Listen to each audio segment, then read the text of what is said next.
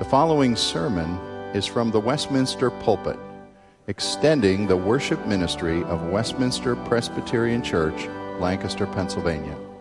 We are a local congregation of the Presbyterian Church in America. Please contact us for permission before reproducing this message in any format.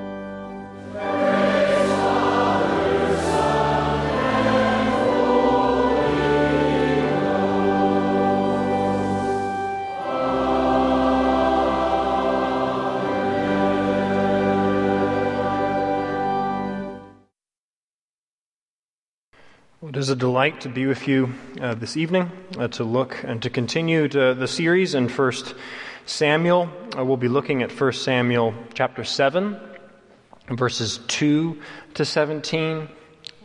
But before we do, let's pray together again. Our Father in heaven, whose light is perfect, converting souls, whose testimony is true, providing us with wisdom, would you please, because you are merciful, shine your light from your word to our minds that are blind without you, and show us good things from your word. And grant us your Holy Spirit, Father. Grant us your Holy Spirit that he might tear out of our souls all trust in ourselves and all wisdom from our flesh, and subdue and destroy anything in us that is hostile to you.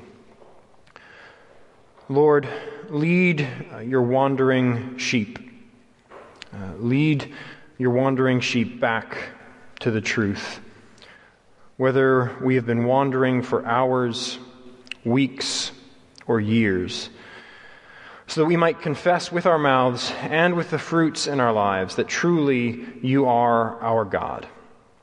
Father, we ask you to give us these things through the name of your beloved Son, Christ Jesus. Amen. This is 1 Samuel chapter 7, starting at verse 2. From the day that the ark was lodged at Kiriath Jearim, a long time passed, some 20 years. And all the house of Israel lamented after the Lord. And Samuel said to all the house of Israel, "If you are returning to the Lord with all your heart, then put away the foreign gods and the Ashtaroth from among you, and direct your heart to the Lord, and serve him only, and he will deliver you out of the hand of the Philistines." So the people of Israel put away the Baals and the Ashtaroth, and they served the Lord only. Then Samuel said, "Gather all Israel at Mizpah, and I will pray to the Lord for you." So they gathered at Mizpah, and drew water, and poured it out before the Lord, and fasted on that day, and said there, "We have sinned against the Lord." And Samuel judged the people of Israel at Mizpah. Now when the Philistines heard that the people of Israel had gathered at Mizpah, the lords of the Philistines went up against Israel. And when the people of Israel heard of it, they were afraid of the Philistines. And the people of Israel said to Samuel, "Do not cease to cry out to the Lord our God for us, that he may save us from the hand of the Philistines." So Samuel took a nursing lamb and offered it as a whole burnt offering to the Lord. And Samuel cried out to the Lord for Israel, and the Lord answered him. As Samuel was offering up the burnt offering, the Philistines drew near to attack Israel. But the Lord thundered with a mighty sound that day against the Philistines, and threw them into confusion, and they were defeated before Israel. And the men of Israel went out from Mizpah and pursued the Philistines, and struck them as far as below Bethkar. Then Samuel took a stone and set it up between Mizpah and Shen, and called its name Ebenezer. For he said, "Till now the Lord has helped us." So the Philistines were subdued, and did not again enter the territory of Israel. And the hand of the Lord was against the Philistines all the days of Samuel. The cities that the Philistines had taken from Israel were restored to Israel, from Ekron to Gath, and Israel delivered their territory from the hand of the Philistines. There was peace also between Israel and the Amorites. Samuel judged Israel all the days of his life. And he went on a circuit year by year to Bethel, Gilgal, and Mizpah. And he judged Israel in all these places. Then he would return to Ramah, for his home was there, and there he also judged Israel. And he built there an altar to the Lord. To begin, to get things started, I wanted to ask you a question. Don't have time to hear your answer, but wanted to ask you a question to get thinking in the terms of the text and where it will take us. Do you think that the church in North America is blessed? Do you think there's an outpouring of blessing on the church in North America? Do you think that Westminster is blessed? That there's an outpouring of blessing at Westminster here? Regardless of whether you're answering yes or no in your mind to either question, don't we want more? Don't we want more blessing from God? And the point of this passage is to remind us how we receive God's blessing as His people. The passage is to remind us how we receive God's blessing as His people. And to see that, I want to look at the context of this passage and review sort of what we've learned over the first 7 chapters of Samuel, very briefly, and then we'll look at the text specifically in more depth. So by looking at this text in context, we see that the author is drawing a very clear contrast between what happens here in chapter 7 and between what happens in chapter 4. At the end of chapter 7, we've reached the conclusion of the first part of the book of Samuel. This first part tells the story of Samuel's ministry just on its own right, before the rest of the book gets into the establishment of the monarchy and the events surrounding that. So in this first part, it's its own section, and chapter 4 and chapter 7 have many intentional parallels. If you look back at chapter 4 and you look at verse 1, it says, "And the word of Samuel went out to all Israel." And if you look at chapter 7 and look at verse 3, it says, "And Samuel said to all Israel." In both, Israel gathers for a specific reason. In both, their main enemy, the Philistines, hear of their gathering. A specific language is used of being struck down in both passages. There's a mighty sound in both passages. The same word is used there. In one instance, it's the false, misguided jubilation of Israel as the ark enters the camp. And in the other, it's the sound of the Lord Himself thundering. And there are Ebenezers in both passages. So all these parallels are intentional to serve and set up the contrast between Israel's approach then, in chapter 4, where they see God as a tool to use to accomplish their own purposes, versus the approach that we will see in this passage and spend more time on. So the intentional parallels set up and for us to read a direct contrast with the earlier story. The author is saying, don't try it that way. Don't try to get God's blessing by using the ark as a talisman, by using His worship, by the things of the Lord for your own agenda. Rather, watch how in chapter 7, watch how in this story, the Lord is at work through people responding in repentance to God's word and crying out to Him through His mediator. So that's the context that lets us know that this is set up to let us know what's going on and to how we get blessing as God's people. So now, to walk back through the text specifically, I want to divide the text into 3 questions. So looking at verses 2 to 6, just looking at the question of, are you returning? 7 to 11, is someone crying? And then the rest of the passage under, where are your monuments? So are you returning? Is someone crying? And where are your monuments? Just walking from the text from the beginning to the end of it. So first, look at verses 2 through 6. Are you returning? Here in this passage, we see something happening. We hear of something happening in Israel. Their affliction has produced something. It produces a grief. They lament after the Lord. So now 2 Corinthians 7 would tell us that there is a grief that produces godly repentance, and there's also a grief that's just worldly. So Samuel wants to put it to a test. So if you look back at verse 3, he says this, If you are returning to the Lord with all your heart, then put away the foreign gods and the Ashtaroth from among you, and direct your heart to the Lord, and serve him only, and he will deliver you out of the hand of the Philistines. See, just because people are sad about feeling far from the Lord and feeling far from his blessing doesn't necessarily mean that they are actually interested in returning to the Lord. Just because they're sad about not being blessed by God doesn't mean they're actually interested in returning to the Lord. So Samuel asks this testing question. And this is partially just from the fact that you can only face one way at a time. You can only face one direction at a time. And that's true both physically and spiritually. I cannot face you and face this wall at the same time. And if I were to face this wall, I couldn't face this wall without having my back to you. You can only face one way at a time. So it's possible to be sad about what you're facing and to neglect to turn.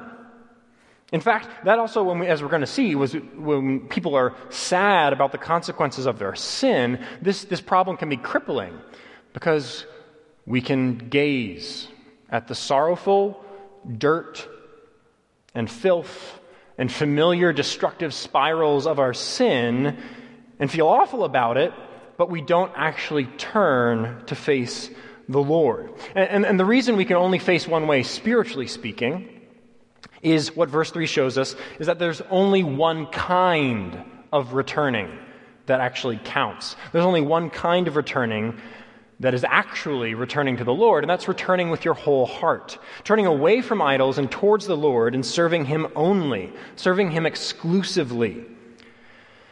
Now, to catch the weight of this, it's crucial to remember a couple things about idolatry in Israel's history. In Israel's history, one is that idolatry was not usually an issue of doctrinal divergence. Idolatry wasn't usually an issue of doctrinal divergence. They didn't deny the Lord as God. They didn't become atheists or agnostics or begin to challenge necessarily even the superiority of Yahweh.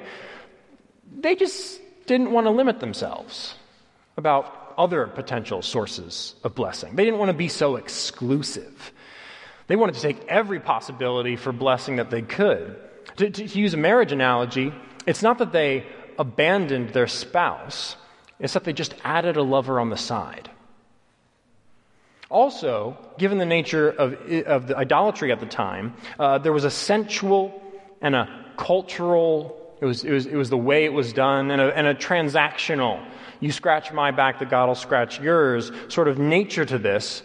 And the force of this idol worship means that Samuel's call to repentance, Samuel's call to return to the Lord from the idols, was a call to self-control, saying no to desires. It was a call to a real relationship that you can't manipulate, rather than this transactional nature of the idolatry, and a call to standing out as strange and backward compared to the culture around. So this is what the call to repentance and idolatry was true in Israel's day, and the same thing is true today for us. Do we want to be blessed as a church? What are we facing? We can only face one direction. Where are the Philistines? Let's look for where is there slavery and oppression in our lives. What are you serving? Where are you subject to compulsion? Where do you feel oppressed, like you just can't help yourself? Where is there despair of change in your life? Do we compulsively lust? Compulsively grumble? Can you just not stop criticizing? Lying? Gossiping? Do you compulsively check your bank account?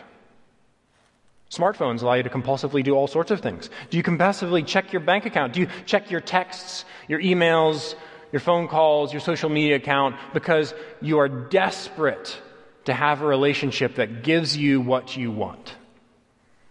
What are the ways that we want to be normal in a culture where God would actually call us to be strange? Do we spend and plan for our money in a worldly way? Do we engage in worldly entertainment choices just because everyone, even most of our Christian friends, are doing the same thing, and it's kind of nice to veg out without worrying about morality and godliness and separation from worldliness and things like that? Do we engage in worrying about the United States of America with worldly hopes for it, worldly fears for it? Are we compulsively seeking to predict the next political moves one way or the other? What are you facing? Where are you looking for blessing? What do you say, if only? If only I had. If only I were. If only there was. We could go on and on and on and on with questions like this about finding idolatry in our hearts, because our hearts are spiritually MacGyver-ish. They're like MacGyver. We can turn anything into an idol. And we can go on and on and on, because also, again, remember, the standard is not orthodoxy. The standard is not where has your doctrine gone off. It's exclusivity. Israel didn't deny God or change their doctrines. And so like them, sometimes we just want to cover our bases and seek other forms of blessing. And that is as offensive to God as a husband taking a mistress and thinking his wife should be cool with it. We should have that exclusivity for God. And God wants the beating core of who we are as individuals and as a church to be His glory and His pleasure and the fame of Jesus. And we must turn from anything we've added seeking for blessing to God in our lives, and we need to return repeatedly. This is why the first thesis of Martin Luther's famous 95 Theses is this: when our Lord and Master Jesus Christ said, "Repent," He willed the entire life of believers to be one of repentance. So we want to return from these things, these false hopes, but please take note. We want to look very carefully at the text and our religion here. Take note that turning from dark things, turning from bad habits, turning from foolish, dark, and dirty compulsions is not enough. Pagans do that. Encountering Buddhism, encountering Islam, or mindfulness can have a positive effect on people's habits. Cults can turn people's lives around from addiction or depression. The goal isn't turning people's life around, it's turning to the Lord. So return to the Lord. We should return to the Lord with our hearts. Even if we're merely looking away from sin and our idols and its many, many forms, we'll just be spinning around constantly in a dizzying frenzy. For our hearts are idol factories and we are restless people. We must turn to the Lord and not face anything else. Any turning to one side or the other, or sometimes if we do the spiritual equivalent of kind of turning to the side and hoping that our peripheral vision can capture something and capture the Lord, any of that is going to lead to oppression, and Jesus sets us free from that oppression, as Paul says to the Christians in Thessalonica in chapter 1, verses 9 and 10 of his letter to them. You turned from idols to serve the living and true God, and to wait for His Son from heaven, whom He raised from the dead, Jesus, who delivers us from the wrath to come. So let's stop the spinning. Whatever our hearts and our lives are being ruled by, and turn to the Lord and face Jesus face to face. And follow the Israelites' lead here. A rare time that we can say that. Follow the Israelites' lead. Put away your idols, gather with God's people, and say it. We have sinned against the Lord. Confess your sin. That's why we have a corporate confession of sin every week at church. We need to say it and just out loud with God's people name our offense against God. So we can only face one way. And again, rather than merely turning from our sin, we must turn to the Lord. And one of the essential ways that we turn to the Lord is to cry out to Him. So we're in the second section looking at verses 7 to 11. And to cry out to the Lord. As familiar trials and their old nemesis, their old enemies, the Philistines, come again to Israel, we see that they turn to the Lord by crying out to Him. But that's not exactly what the passage says. So we want to look carefully. What does the passage actually say? Verse 7. Now when the Philistines heard that the people of Israel had gathered at Mizpah, the lords of the Philistines went up against Israel. And when the people of Israel heard of it, they were afraid of the Philistines.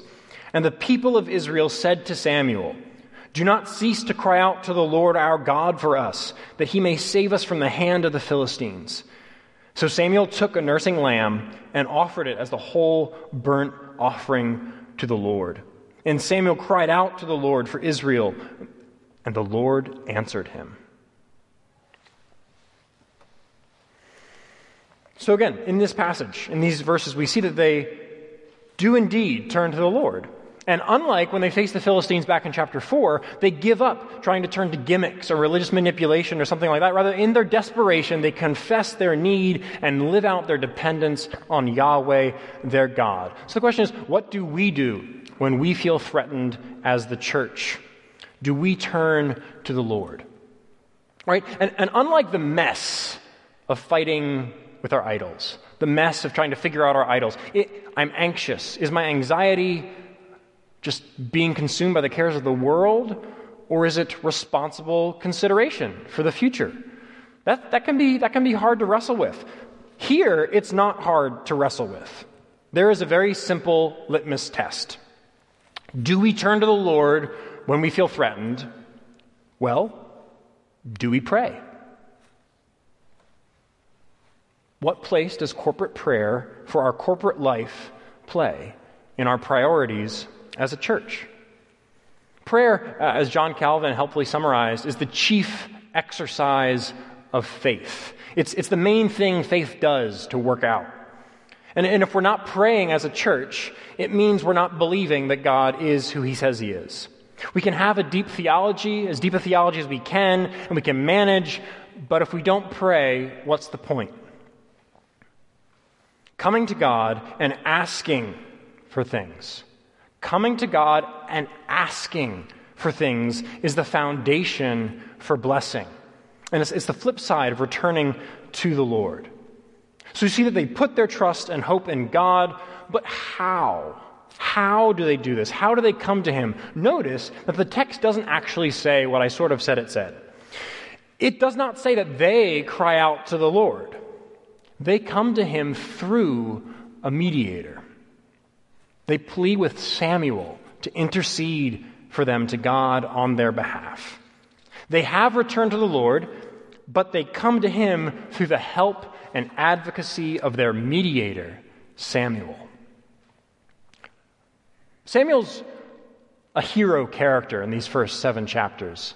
When we see Samuel, we think good things are going to happen in chapters 1 through 7. But look at what Samuel's immediate inclination to do is. Look at verse 9. But for Samuel cries out to the Lord in faith and confidence, he makes sacrifice. He takes a nursing lamb, a lamb full of potential for life, and offers it as a whole burnt offering. Why? Why does he do this? It's simple. What could he say for such a soiled and contaminated people without an atoning sacrifice? God is against sin. How could he not be? He sees its wickedness more clearly than we do. And in order for there to be peace between sinners and him, something must bear his righteous anger and judgment to make room for that peace and forgiveness. And bearing that judgment will kill whatever bears it. That's the message of the whole sacrificial system. There is no forgiveness without the shedding of blood, without death and consuming fire. So Israel's reliance on God's mediator and his sacrifice, again, shows us the stark contrast between their self-centered religious behavior with the ark in chapter 4 and their personal returning and submission and casting themselves upon the mercy of God in this passage. But we know, and perhaps they knew, Hebrews 9 tells us that the blood of an animal doesn't actually take away our sin. And we actually sin. And so we desperately need it to be actually taken away. We need forgiveness. Repentance and prayer are great steps on our part. It's all we can do. And it can leave us wondering. We can repent. We can pray. But will we be forgiven? Will we be heard? The answer is yes, in Jesus. We can be forgiven and we can be heard because Jesus is our mediator. God became man and prays for us. The gospel shows us this. The gospels tell of how Jesus is the Lamb of God who takes away the sins of the world. For he laid down his life as a sacrifice. He experienced the wrath that our sin earned and that we should bear. And when he cried out to God on the cross, my God, why have you forsaken me?" There was no answer. There was not thundering from heaven against his enemies, because without the shedding of his blood, none of us could be forgiven. Without his body being torn, killed on the cross, none of us would have access to God. But Jesus was the perfect sacrifice. And his perfection was vindicated when he rose again from the dead 3 days later. And he is now seated at the right hand of the Father and is our mediator, so that in him we are forgiven and we are heard. 1 John picks up on this theme. In 1 John 1:9, he writes, "If we confess our sins, he is faithful and just to forgive us our sins and will cleanse us from all unrighteousness." And Jesus says, "Come to me, all you who are weary and heavy laden, all of you who are dizzy with spinning from false hope to false hope." Christ says, "Come to me and I will give you rest for your souls." Who do we have to speak on our behalf? 1 John continues, "If anyone sins, we have an advocate with the Father, Jesus Christ, the righteous." What sacrifice has been offered for us? 1 John continues, "Jesus Christ, the righteous, and he is the propitiation for our sins." It's all in and through and for Christ Jesus. And he's also our conquering king, who will come again and give us the kind of victory that Israel's victory here at the end of the passage could only hope to point to. Which leads to our third and final question. Where are your monuments? Here we see that Samuel sets up a monument to the victory the Lord has wrought, and he calls it Ebenezer. So far, God has helped us. See, Samuel knows Israel's history. This would not be the first salvation from the Lord that it would forget. So he leverages whatever he can. Just set up a stone to make sure that people remember and give glory to God for the victory and are thankful. So let's learn from that. Let's leverage whatever we can.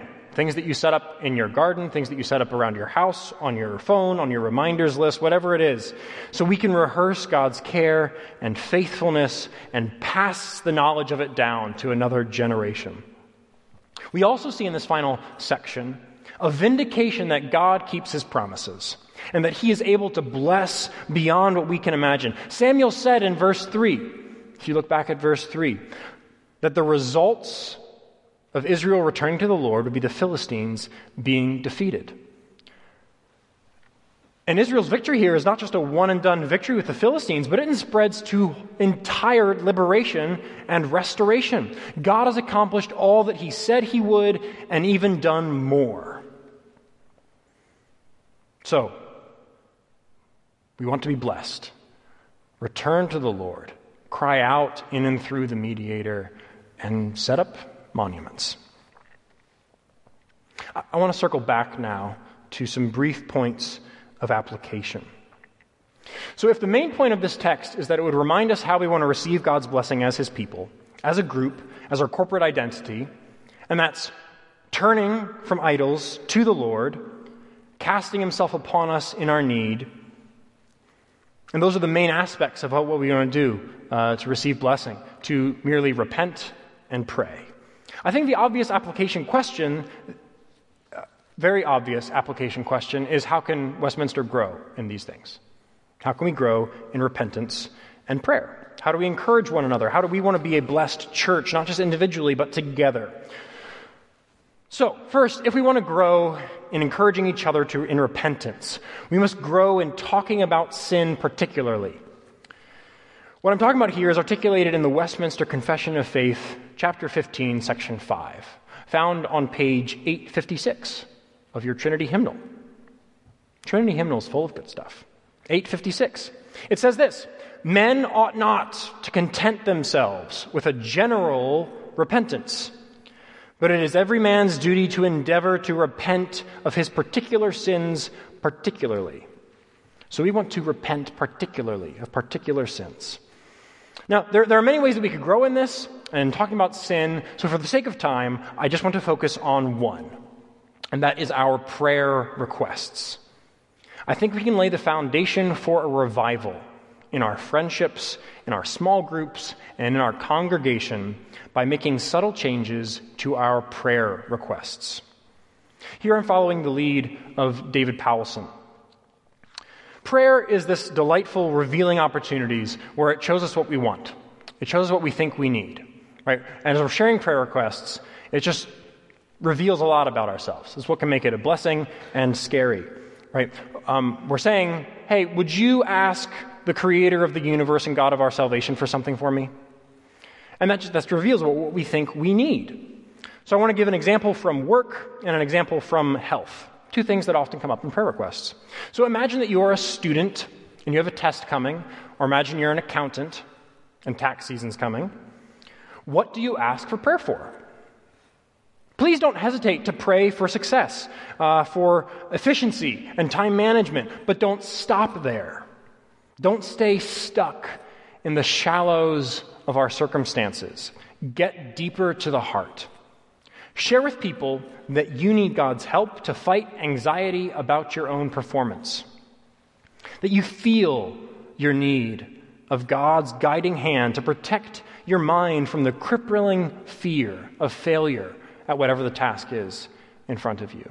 Or maybe you need to ask for prayer that the Lord would help you repent and fight against competitiveness, where you don't just want to be successful, you want to be more successful than the other person. Maybe you need to ask for other people to pray for the Lord for you in that way. Or consider health requests, right? Please pray for your friends, pray for yourself to be healed, pray for your health, pray for healing, but don't stop there.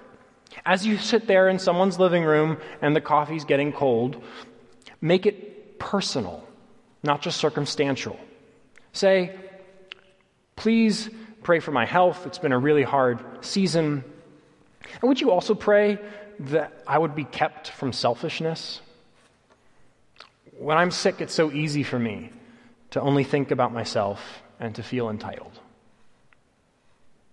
By becoming aware that sin and not your circumstances are your greatest problem, that it's not actually the Philistines that you need to fear, but the idols in your heart, and sharing that with your community, with prayer requests. And that can have a double impact of exhorting one another to fight sin in their own life and also to just naturally grow in being able to talk about sin together. It can transform a community slowly but surely, prayer time by prayer time. Because just think about how it sets it up for the next week or the next month or whenever you pray again with the same people. Hey, John, you sound much better. How did the fight against self-pity and self-absorption go? It's week 2 where the rubber meets the road, right? Especially if the answer is, I snapped at the kids, slacked off at work, and pretended to feel worse than I actually did so my wife wouldn't ask me to do anything.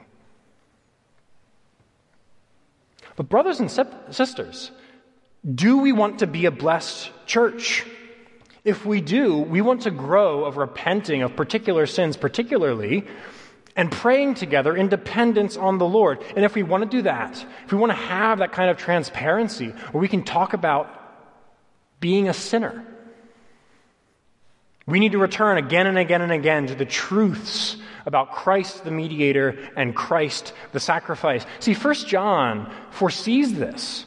And right before the passage that we read, it says this: if we say we have no sin, we deceive ourselves, and the truth is not in us. And then it continues, if we confess our sins, etc. So as a church, let's not tempt one another with our prayer requests to deceive each other by acting and praying as if we have no sin. So first application point, we want to grow in talking about sin. And the one way we can do that is to be more intentional with the kinds of things we ask for prayer for. Make them personal. And this is a point where if we can be a community that does that, it will bless those beyond the church. Like the peace in the passage that spreads to the Amorites. There is a longing for people, for just simple personal integrity. For people to be who they say we are. Be who they say they are. To not hide behind pretension and pomp. To not hide behind humor and sarcasm. For people to just be real with each other. And being grumpy and selfish when you are sick is real. So that's the first application. Second, much more briefly, to grow in prayer together, we should pray together. To grow in prayer together, we should pray together. Prayer is hard. Let's bear that burden together. Pray together. Take advantage of all the prayers just in the worship services. Pray with the pastor and the elder as he leads us. Right? Gather together to pray. Don't just hold back. Don't just not pray together because you feel inadequate or you feel inauthentic because you don't have a private prayer life going. Prayer's hard. Don't do it on your own. Pray together. Lean on the body of Christ. Let's get together and pray. So, we want to apply this by changing our prayer requests and by praying together.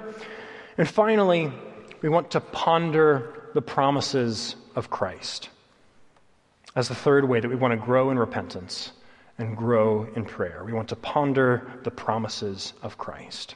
See, in our text, Samuel has promised deliverance from the Philistines. He promises that real, tangible blessings will flow from returning to the Lord. Just no more Philistines. What does Jesus promise us? What does Jesus offer? Let's consider. He offers us himself in his presence. He offers us refreshing, living water of life. He offers us the truth. He offers us peace and rest for our souls. He offers us cleansing from guilt. He offers us freedom from shame. He offers us a new family of brothers and sisters. He offers us new life in him. He offers us continual prayers for us before the throne. He offers us reconciliation with God. He offers us his very body and his blood. He offers us the Holy Spirit. And these are just the tangible blessings that he offers us on this side of eternity.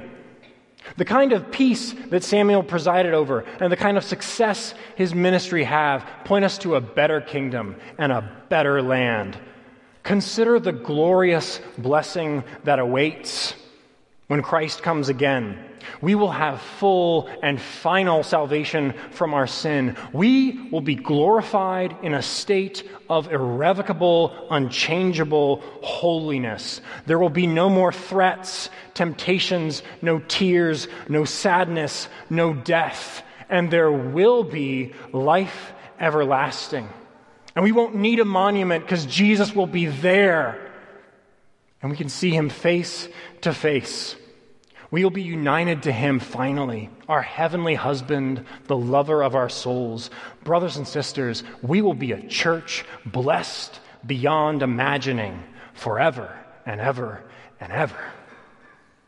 Jesus offers us that hope and promise. The best days are yet to come.